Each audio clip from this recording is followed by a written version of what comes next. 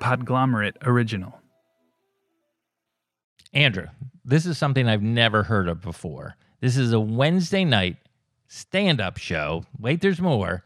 Takes place outdoors. It's like a bar crawl, but it's stand-up comedy on the move. This all began when a legendary indie show ended its run and the venue closed down.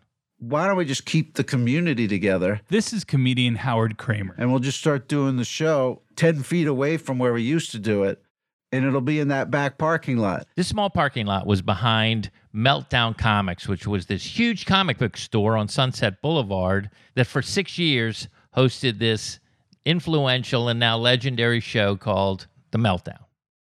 And when that show finished up, everyone thought, oh, that's it. And a lot of people thought it was just a joke at first, but it was the very week after the last show. We were up and running, and a handful of people came. I think it was less than 10. And this community of people, regulars, started coming and bringing chairs and making like electrified signs. We called it Squat Melt because we were squatters, and it was Nerd Melt. And a DJ started showing up with his own speaker, and everybody just started kicking in and kind of making it a really fun thing to do. Ladies and gentlemen, Mr. Steven, Brody Steven. What a great crowd you are. I want to say thank you for being here. I am on FaceTime right now with my mother. Say hello to her. Hi. She fell asleep inside of Chico's, so this is her only way to communicate. I've not been on stage probably for, a week. So I want to say thank you for letting me be back here at this great show. It's show number 9, is it?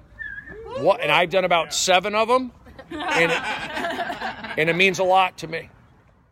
And then we did it there for about 6 months.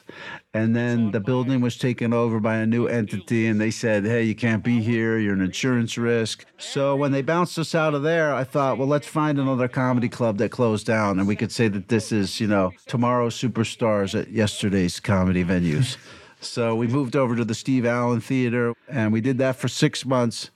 And then on our 1-year anniversary show, they kicked us out of there. And then we took it mobile. We thought they can't shut us down if we're just on the move. It's pretty amazing to think about that someone would start a show sort of out of the ashes of a former show. And that must speak to the impact of the Meltdown show. Yeah, that's why we're dedicating this entire episode to the Meltdown. So let's go back to 2011. Welcome to the History of Stand-Up, the show where comedian and professor adjunct, yes, teaches us all a little bit more about the history of stand-up. And I'm your fellow student, Andrew Steven. So the Meltdown show with Jonah and Kumail. Am I saying that correctly? Yeah, well, the space would become known as Nerd Melt. So right. The show was called The Meltdown with Jonah and Kumail. The Meltdown, right. Yeah. That's Jonah Ray. So before it was Jonah and Kumail, you had a show there, if I'm not mistaken. Jonah Ray's Meltdown. So that was the first one. So there was Comedy Meltdown, which was Linda Pine. Uh-huh. So she started doing a monthly show there because Gaston, the owner of the place, wanted to do a show. My name is Gaston Dominguez Letelier. I own Meltdowns. It's 14,000 square feet of comics, toys, and a theater. Ever since Janine Garofalo and her buddies kicked off the alternative comedy scene in the early 90s, there's been multitude of venues used to host these shows. Yeah, like bookstores or bowling alleys, laundromats, living rooms. So it's not weird they're doing a show in a converted storage room in the back of a comic book store. What was incredible was how well that venue worked for stand-up. Thanks, guys. This is John Early performing at Meltdown. Wow. This is called sweater acting. Here we go. Sweater acting.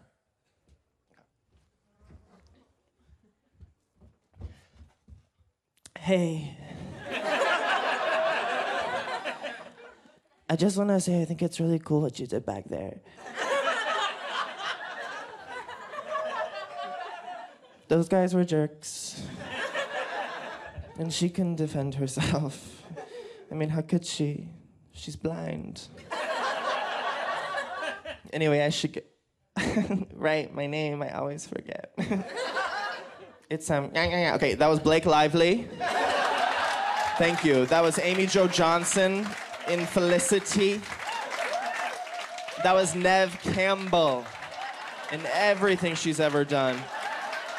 It's very much, it's acting from the collarbone, right? It's the vocal quality of choking on almond milk. I do remember it being great even back then. Here's Howard Kramer again. Just like, oh, wow, there's all those hard surfaces back there. There's so much place for the sound to bounce around so that even with a small crowd, you always felt like you were killing there. It was the kind of place that would boost your self-esteem. Linda did it for another few months. Just once a month, once a show, so 3 more shows. And then she said, hey, I'm going to end the show. I want you to come back and host the final one. So I came back, hosted it. Gaston, the owner of Meltdown, he was to say, "Hey, dude, you gotta keep this up. This can't die. It's pretty much your show anyway. So you start doing it." How long did that last as just you hosting it? I probably did it for almost a year, I think. And was it monthly that whole time? Yeah, it was still monthly. And that's when fate stepped in. Kumail Nanjiani and his wife, Emily Gordon, who had worked together with Jonah in New York, came to Los Angeles looking to start a show. So when we moved to LA, we were like, hey, we know this guy. And so the two of us started hanging out with Jonah and his then girlfriend, Deanna. This is Emily Gordon. And we were going to go to dinner, and I was like, I can't meet. I have to go look at this venue because I have to find a show to do in LA because I don't see the kind of show I want. I don't see the kind of place I like to hang out in. If comedy is my social life, I'm not okay. So I was like, I'm gonna make a show for myself, and Kumail's gonna host it. That's just what we had decided was gonna happen. Right. And I had been looking at venues. None of them really felt right. They said, we're going to go check out this place called St. Nick's. And I was like, why are you going to St. Nick's? They're like, well, we kind of want to maybe trying to put together like a weekly comedy show. We were told St. Nick's has a space. I was like, but that space sucks. That's the upstairs. That's the upstairs room. And I was like, Sari Karplus tried it. It didn't work. Howard Kramer eventually tried it. Didn't work. People have tried and it doesn't work. It's too wide and it's too shallow. It doesn't work. And so I was like, don't go. But if you're thinking about doing a weekly show, I've been really wanting to change my show to be weekly.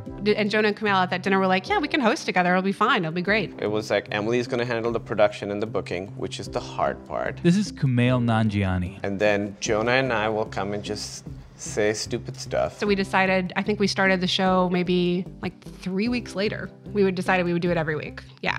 We chose Wednesday because there weren't any other shows going on. And if we're going to have the amount of comics that we needed to book it every single week and make it diverse and not make it too repetitive, we needed to make sure comics were in town. And so moving it from Friday to Wednesday gave us anybody because that's when they're all back home. Kumail and I we didn't ever figure out what we were going to do. And so we're like, okay, whatever. We'll just go up together. Jonah and I decided we're going to roast each other. Which I wasn't too stoked on. Because my life is basically a roast. No, but it's fun. It comes from a place of love. Feels like a bad idea for my self-esteem. But I'm game. All right. Jonah Ray is here tonight. Jonah, you dressed like a kid that got struck by lightning that turned him into an adult suddenly. Jonah started his own comedy record label. An admirable feat for someone 50 years ago. Good luck. I hope you signed George Carlin.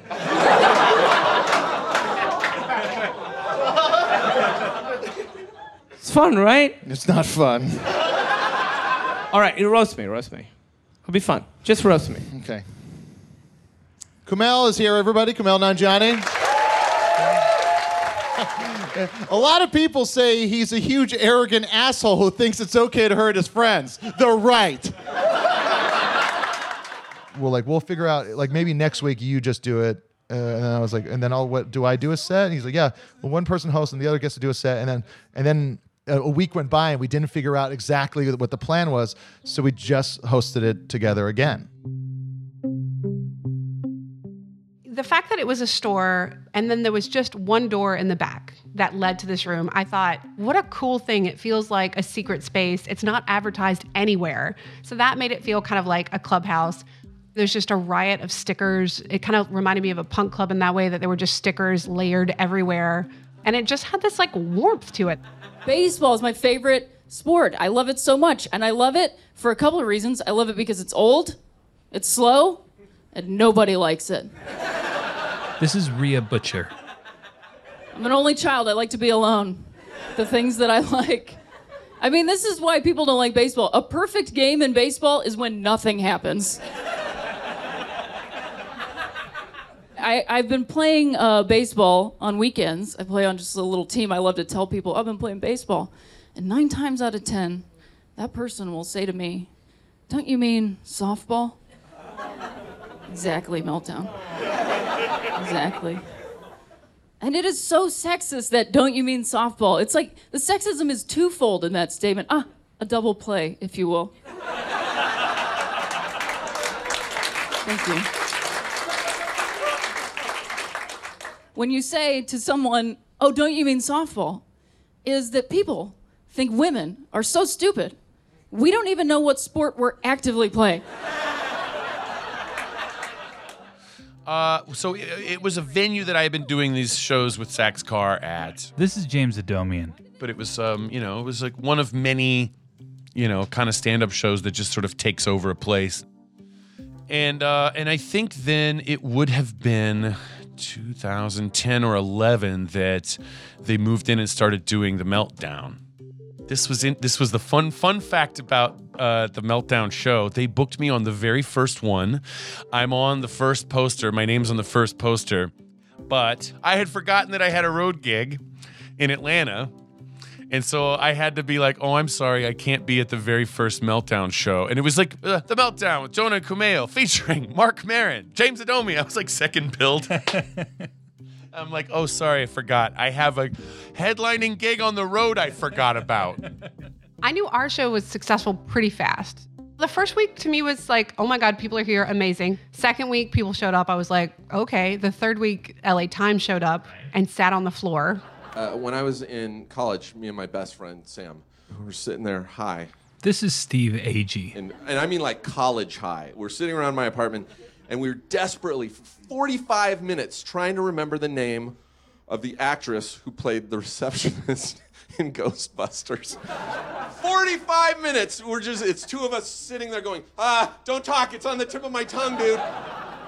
After 45 minutes, out of nowhere, my friend just gives up and goes, "Screw it, I'm gonna make soup."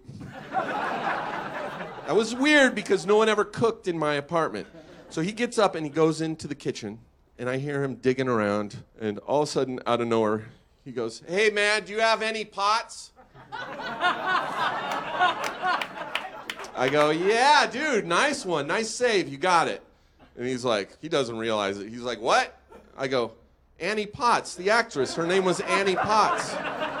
He realized what happened, and he comes out of the kitchen trembling, like convulsing.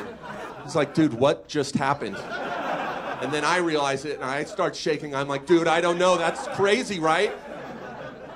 Try telling me there's no God after hearing that. I picture him up in heaven watching us going, "You idiots! It's Annie Potts! People are starving, and they need my help, but I'm invested in this now." Okay, all right, I'll make the little one crave soup, and then I'll hide the fat guy's pots, and then I'm gonna invent the internet, because I don't have time for this incidental bullshit. The Good Club is a weird intangible. That's the voice of Dana Gould. First, it was Luna Park on Robertson, where we would do Uncabaret every Sunday night. And you would go to Uncabaret on a Sunday night in the early 90s, and you would see Andy Kindler, Bob Odenkirk, Kathy Griffin, Janine Garofalo, Andy Dick, Julia Sweeney. You'd see all of these people at the height of their abilities. And there was an intangible magic in that room. And then that moved. And then like, hey, they're doing shows at Largo. Largo? Really? Yeah. On Fairfax? Yeah. All right. And then you go, oh, wait, it's moved. Then there's this place on Franklin, the theater next to the Birds, that does comedy now. It's a UCB theater now. Oh, and you go there, and then like, oh, it's here now. And then for 2 years, it was at the UCB And then, hey, they're opening a room in the back of Meltdown. And I immediately went, oh, that's going to be great because it was Meltdown. And then you go, it's here now. It's here now. You know, that was great, especially because it was a comic book store. That vibe was there. There was no bar. It wasn't there to sell booze. And they had just Christmas lights hanging. Like, it really was like getting in a hot tub. You know, it's like, this is great.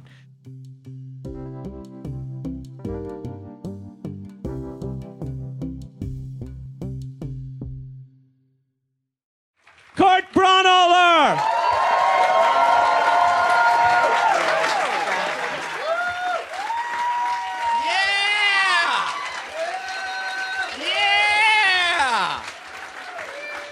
I know what you guys are thinking, obviously.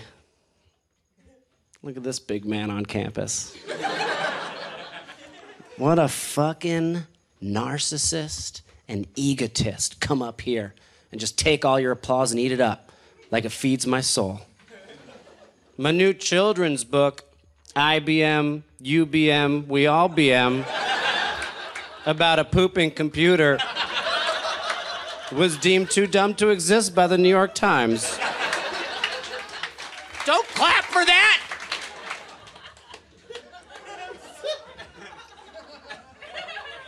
Saw a sniffer dog at the airport with a boner. What a Samantha. I don't even know what that means.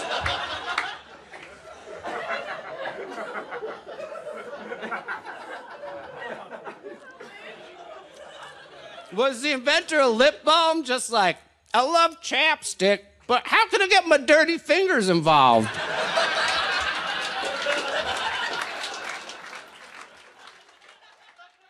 But I remember being like, what the fuck?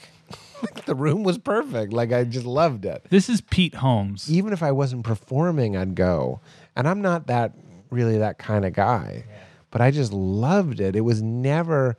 Saw Robin Williams there. I don't know why the hangout vibe happened. I think because at that time in LA, there were not a lot of shows and venues that were comfortable to hang out in. Right.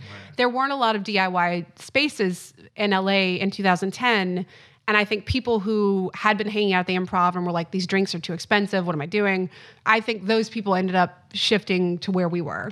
And what a blessing. That was something I never intended to be part of it, but it was so cool. So cool. I remember it just became like really popular. Like you knew it was going to be sold out. Howard Kramer again. It became harder to get spots just because there were so many people and really big people, you know. The Jinx is my favorite show ever that I hope doesn't win an Emmy. This is John Mulaney. Because, no, for real, because who's going to win the Emmy? That Andrew Jarecki and the HBO people? I don't have this much venom for them. But all those people are going to get up there and get an Emmy. And who should get an Emmy? Our little friend, our dear friend Bobby the Jinx, should win every Emmy that's ever been invented. He has been this guy is so good at being on TV. Did you see the Jinx? Did you see it? Young girl, did you see the Jinx? This guy killed 3 people, and yet you'll watch it, young lady, and you'll go, I like this guy. Why do I like this guy? How old are you? I'm 13. You're 13? Perfect age. You'll be sitting there and you go, look at me, I'm 13 and I love this guy. And I asked, what's your name? Lucy. That's great. So I asked my wife, I was like, why do people keep marrying the Jinx? And she went, oh, I get it. I think as far as the show's going well, big part of it was that it had, and this sounds silly, low ceilings, low wooden ceilings, concrete floor, the bounce of the laughter. It was quick and it just vibrated the room. Of course, it was the booking. It was Kumail and I. It was Ed Salazar high-fiving everybody just because we thought it was funny. Ladies and gentlemen, welcome to the Meltdown! To high-five everyone that came in to introduce the show, to play like loud music and the goof off. Let's go! How are you doing? Can I get your number? I'm single. I'm handsome. Yes. There's a lot of like dumb, silly things that brought a lot of energy to it, but a lot of that kind of It was the shape of the room. It was just the way it sounded. You know, you walk into that comic book store and Here's Nick Kroll. I mean, what I loved about it was how low the ceilings were.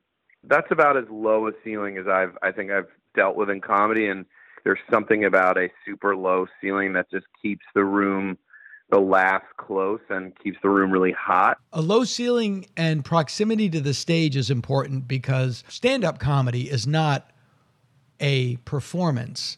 It is a conversation in which the comedian does all of the talking. That's why we're so good in relationships.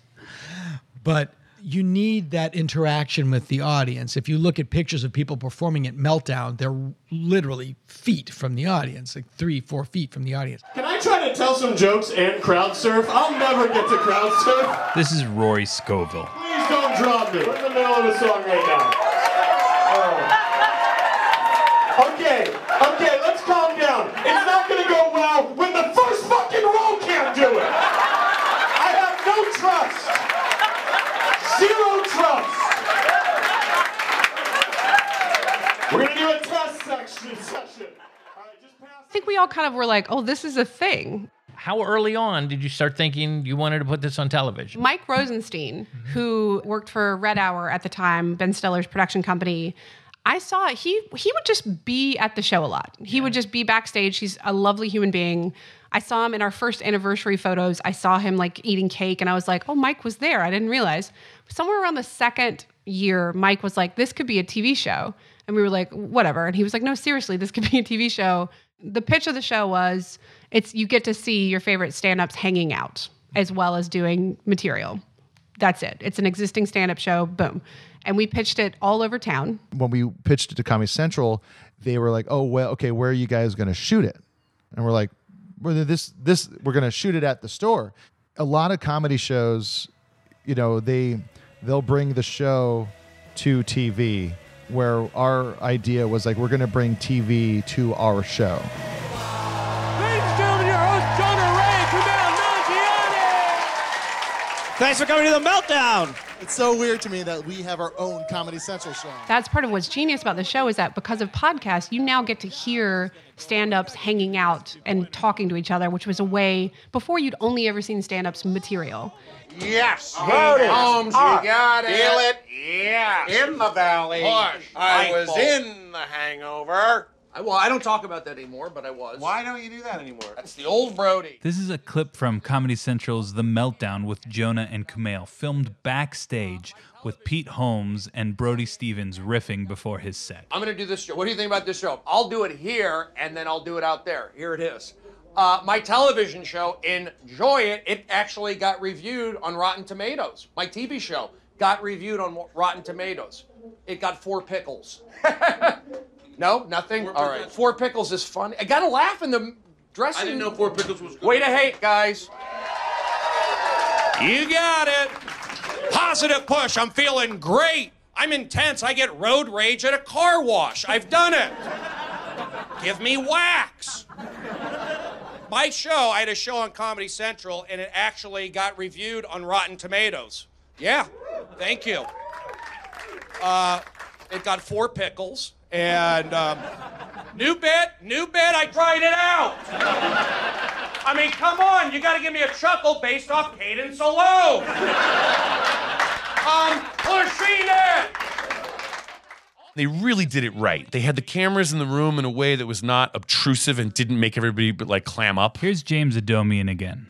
I had this Sheriff of Nottingham character. I was doing basically an homage to the iconic Alan Rickman Sheriff of Nottingham. And I developed this bit at Meltdown and other shows that were big in LA at the time, where I would just show up and be like, It is I, the Sheriff of Nottingham. Silence, you fools! And so I did that on the Meltdown TV show because I realized there's not a lot of places I could do that bit on TV, but it would kill. You know what? That's actually perfect. It's a welcoming environment. I assure you I am authorized to conduct investigations, to round up and deal with as I desire. fuck you. Something goes wrong and you give that was wrong, and you get a laugh out of it. And it was so fun that I got to, and I didn't plan for this to happen, but my wig fell off as I'm leaving, as I'm exiting this studio. I think everybody brought their weird shit to us a little bit, which I think, like Neil Brennan specifically, for the first season of our show, did his 3 mics bit that he then did as a special. Tonight I'm doing something where I'm actually going to do, I'm setting 3 mics, something I've always wanted to do, 3 mics. One is going to be for regular bits. One mic is going to be for bits that don't have very much, just like orphans, just like one-liner. And then the middle is going to be for true emotional things. We're going to start with orphans. Must be nice to be old, because you can wear like a Band-Aid on your face for no reason.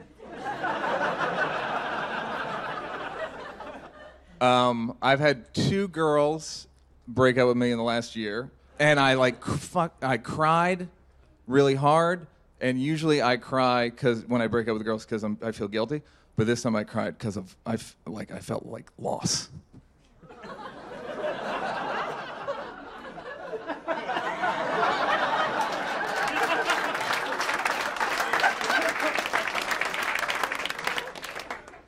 Look, these computers are too powerful, am I right? Just these phones and computers are great, but they're too powerful. We're all like Roman emperors now, just on our computers all day. On Facebook and YouTube. Don't like. That I like. Incoming call. Ignore. We gotta figure this out, because we have people giving these that are not qualified. Because I was on YouTube, Beethoven's Fifth Symphony, dun, dun, dun, dun, dun, dun, dun, like the most famous song of all time. 10,000 dislikes on YouTube. I'm not kidding. That many people are like, your music stinks, bro. And I know music. I'm from Tampa. Thumbs down. Moshe Kasher, I think, was one of my favorites to watch at Meltdown. That's amazing. I'm the best looking comic. I think I'm the best looking comic. Not of all, but tonight or whatever. How do you think I look? Do you think I look? What do you think? What do you think? Like the look? I feel like I look good. Clown. What? You look like a clown. All right. No, I think you're pretty good, but you look like a French clown. Doesn't he look like a French clown? Look, take off your glasses. Take off his glasses. Dude, I don't want to do. I'm trying to do a TV set. Look, you should be doing mime or something, not comedy. Take off the glasses. The glasses. French clown. You look like a French clown. French clown. Do some mime for us. Do some mime. It was great to see people get excited for him more and more the more he came back to do the show, because they knew it was going to be something interesting and new every single time. Who are some of the other comedians that you felt really captured the spirit of the Meltdown? Baron Vaughn. Eating and breathing have become unexpectedly dangerous in my life. I'm actually going to stop calling my allergies that. That's a wimpy name for something that might kill you out of nowhere. So I'm now going to call my allergies my police, exactly, because they might erase my existence and people will react the same way. Why'd you go outside that day? You guys know what I mean? Exact same disregard for human life. Okay, some of you with me. Meltdown was a place for so many creative comedians to thrive. Do you guys steal? This is a clip of Kate Berland. Who steals? So one person said no, so it's a coward right here somewhere. No one steals, just a room full of nerds. I steal in a very specific way. I believe 100% that women have the right to steal cosmetics. Completely, thank you. Absolutely. The situation is women sometimes upon birth are forced into an economy. You have to pay for your own subjectivity constantly, right? So if you don't have certain creams, powders, lotions, the state won't recognize you. So, my name's Joe Mandy. I am a comedian, but I go to a lot of rap shows. I'm a big fan of rap music, and I felt like recently I need to just like bring that element of rap music that I love so much into my own live show. So lately, I've been doing this thing. Let me just see if this works. Great, so that does work. I'm gonna be kind of utilizing that tonight. I'm really excited about it. It's a whole new venture in my live act. Meltdown. Yeah, there we go. Thank you. Comedy Central Meltdown. Kumail, Jonah, Emily, Nerd Culture. Thank you so much. Nerd Culture. Profiting from nerd culture. Okay, cool. Just so we're being completely honest. Brent Weinbach. I lived in a foreign country for a whole year. And in that time, I was able to learn the language, and I can now speak it fluently whenever I want to. And during that entire time, I lived in England. I never had the opportunity to perform stand-up comedy. So tonight, I would like to perform stand-up comedy for you in English.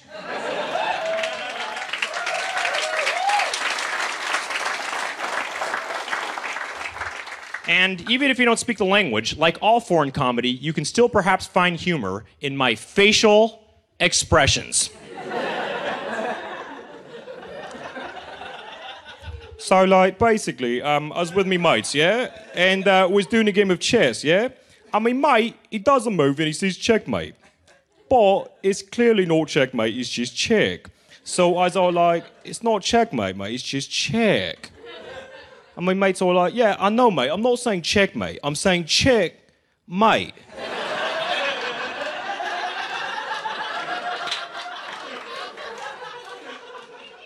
Because, like, use me, mate, yeah? And I was all like, what? I was like, that's what I'm trying to tell you, mate. It's not checkmate, mate. It's just check, mate. I also want to note that during the time that this Meltdown show started exploding, the converted storage room that became the theater at Meltdown Comics suddenly partnered with Chris Hardwick, and the whole theater is now renamed the Nerd Melt Showroom. Yeah, it was a combination of Nerdist and Meltdown Comics. But like Jonah had a connection to both entities, right? Chris Hardwick hosted the Nerdist podcast alongside Jonah Ray, and when they moved into the back room, they also built a podcast studio in the attic of Meltdown, and this whole store sort of became a clubhouse for this indie alt podcasting scene. Right, and when Hardwick and Nerdist came in, well, they upgraded that entire room. Yeah, when we were doing it, there was no air conditioning. There were plenty of obstructive views, and the tech area was in the middle of the room. Eventually, we took some extra poles that were not load-bearing, because the space before had been a lumber storage space, so it needed to like be able to really support a lot of weight upstairs. Oh, and we just didn't need that where as the much. podcast studio Yeah, became? exactly. Okay. Yeah. It became a venue around us, but we kind of lived outside of that. Hardwick approached me and said that he wanted me to run it. So I went from running just my show to having to curate all the shows that would be there every night of the week. There were a lot of shows that were brought into the Nerd Melt showroom. One of the most successful was Harmontown, a live show that eventually became a podcast. Ladies and gentlemen, Harmontown is once again in session. There was also Setlist, Historical Roasts. Dana Gould and Arden Marin had a show called Tinkle Twins. Doug Loves Movies and a number of other podcasts recorded live shows there. And then Rory Scovel and John Doerr had a show called The Jory Hour. I have to talk about something very briefly. It's unfortunate. This doesn't happen often in our business, but This is a clip of John Doerr and Rory Scovel doing one of their bits on Conan. we have tonight accidentally double-booked comedians for the show. They have both graciously agreed to share their time tonight. So please welcome John Doerr and Rory Scovel. All right, yeah, look at this crowd. This is incredible, you guys. Thank you so much. I really appreciate that. That's a good response out of the gate. Well, I thought I'd open by telling you I would hate to play pool with a zebra. I'm not a fan of flying. I hate it. Hate being on he planes. might say, in general, my there's so many stripes are noises. solid. You know what I mean? I won't flush the And I'd toilet say, on an "Oh, airplane Tommy." because of the noise. Like, it scares me. It turned into such a wonderful performance venue that comedian Morgan Murphy taped her hour special in that room. I'm not gay. I just like to start by saying that. I'm not, a lot of people assume I'm a lesbian. I'm not. I'm just sad, and it reads the same. I don't know when that happened, right? Well, she must love pussy. No, I hate life. Similar. Similar. I did roofie a girl one time, and I did not want to fuck her. I just wanted her to shut up. That shit works. It's not just a date rape drug. It's a stop talking about your handbag business drug. She probably woke up like, oh my God, somebody raped me. No, nobody touched you. They were afraid you'd wake up and keep talking. I don't want to offend anybody. I have a lot of die-hard lesbian fans. Die-hard lesbian fans. I don't mean they really like me. I mean they all look like Bruce Willis. It's fun. It's fun. We're just having fun. We're doing jokes. We're getting into it. Let's do it. Let's break it down. This is an example of a venue that is just killing it. They've created an environment that's perfect for stand-up. They have these very successful shows. They have podcasts. They even built a comedy school, and they have a hit show on Comedy Central. And what happens next is completely unexpected.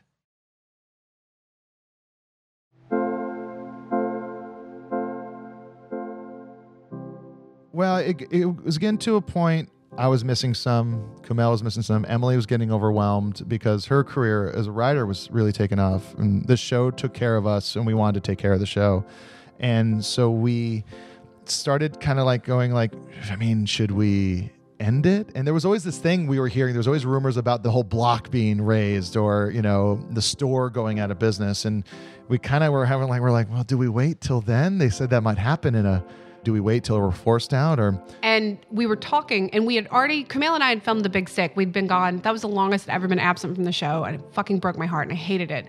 And we'd come back from that, and then Jonah was like, you know, I'm going on tour with MST3K, and I'm going to be gone like 8 weeks. And then Kumail was like, well, I'm going to start Silicon Valley. I'm also going to mostly be gone. And it was incredibly important to us that even if we had guest hosts, rotating, whatever, the show was Jonah and Kumail. That is what the show was. Ed, myself, we're incredibly important parts of it, but the show is those two guys hosting. And I was facing a 3 to 4 month period where I would have neither of my hosts. And I was like, if we have 3 to 4 months where neither of our hosts are here, are we still the show? And then like we made the decision, we're like, we're going to end it. And then we're like, okay, we got to tell the audience. And then but Kumail and I were like back and forth. Like we needed to do it when all 4 of us were there so we can go on stage and tell this audience that came to rely on the show. We saw multiple people like break into, tears. The amount of people that came to come to the show every week, they made friends with everyone else at the show. There was the whole community. We were shutting down the youth center. We let Comedy Central know. They kind of were like, if you want to make another season, let us know. And we were like, well, we're going to end the live show, so maybe not. But it was tough. People were upset, and then it was just those final shows were just like, comics would do their set, and then they would talk. It became a eulogy every week of people just talking about how much the show meant to them, and how much the show helped them along. And I'm like an achiever, and I'm just like, just keep it going. Get new hosts. Why should it end? Sentimental value? You're gonna like cut this thing's throat just because like of emotion? What are we gonna bronze it? But if I just sort of, my heart just sort of hurts. Like we could have maybe kept it going a little bit longer. It didn't work. Rory and Jay tried. It didn't work. But those are 2 successful comics. It should have been young people. It should have been like hungry people. We started on the 26th and we ended on October 19th. I always would stand up in the store to let people in and like yell at people to like the order they can come in. And I stepped to do it and just started bawling. I just started bawling. And I was like, and everybody was like, yay. And I was like, this is corny. This is not what I wanted. But it's just very emotional. It's like, it was such a, that was my home. That was my entire everything for 6 years. And the idea that it was going away, it sounded like it was an easy decision to make, but it wasn't. And it was really, really hard to follow through on. Really hard. we do the final show. I remember it's like, it was me, Emily, Kumail, and Ed on stage. I remember I thanked, we were all kind of saying our goodbyes. I thanked Kumail for making me a better comic. I thanked Kumail for making me a better person. I thanked Ed for making me a better friend. And then I got off stage, and then I went into the green room, and it was Kent Alterman and Jonas Larson from Comedy Central, and they're like, "Hey, congrats! How's it feel?" And I started to cry, and then walked into the bathroom and cried for a good 5 minutes, because it really felt like just like closing a book on what I'll probably always look back on as the best years of my comedy life.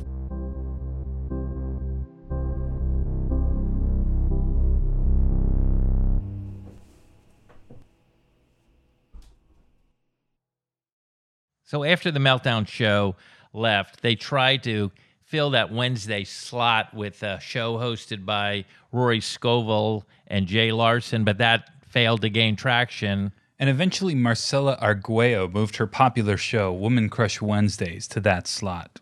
The people running Meltdown at the time, they were looking for a great Wednesday show. And, the Rory and the Jay show hadn't done great. And not because it wasn't a great idea, but because the two men were so busy, it worked out because they were really looking to fill that spot. I just had this great new exciting show, and it was doing so well, and then all of a sudden it was over. On March 30th, 2018, the Meltdown Comics and the Nerd Melt showroom permanently shut down. It's just hard. That was like the most magical place I could imagine. It is impossible to keep a retail comic book store open. Gaston is a magical hero for keeping it open as long as he did, and he didn't want to anymore. And I get it. Did you hear about a show that was outside in the parking lot? Yes, I did. What was your response to that? I was like, my whole career there, all I was trying to do was keep people out of that parking lot so that the people in the apartment building would not be disturbed. We wanted to be good neighbors. We were trying desperately not to get closed down the whole time we were open. So I was like, it makes perfect sense that after we close, what are you going to do? Call the cops? There's no venue there. You can't get them in trouble. It's such a great idea. I mean, Howard Kramer is a genius. Yeah. And now it's like a walking tour. Oh, no, it's happening. Jonah texted me the other day. He was like, I was going to a movie and I just ran into Squat Melt. And I was like, apparently that can happen. Okay, final question.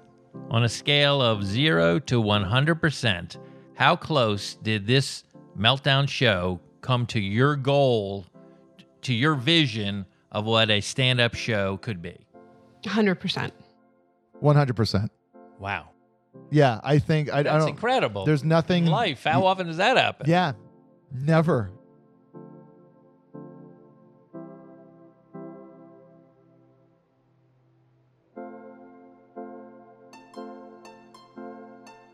The History of Stand-Up is written and produced by Wayne Fetterman and me, Andrew Steven.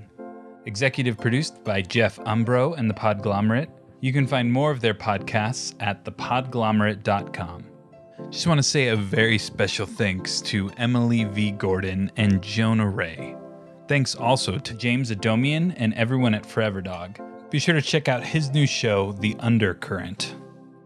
Marcella Arguello. Catch her show Woman Crush Wednesdays every Wednesday night at the Hollywood Improv Lab. John Doerr. Pete Holmes, who has a great new book called Comedy Sex God. Find it wherever books are sold. Nick Kroll, Dana Gould, Howard Kramer, and everyone at Earwolf and Stitcher, and the Abraham Comedy Archives. Some of the music in this episode is by Breakmaster Cylinder. Please follow us on Twitter at HistOfStandup and online at thehistoryofstandup.com. If you like this show, please tell a friend, share an episode, and leave us a rating and review on Apple Podcasts, Stitcher, Spotify, or wherever you listen to podcasts. Thanks.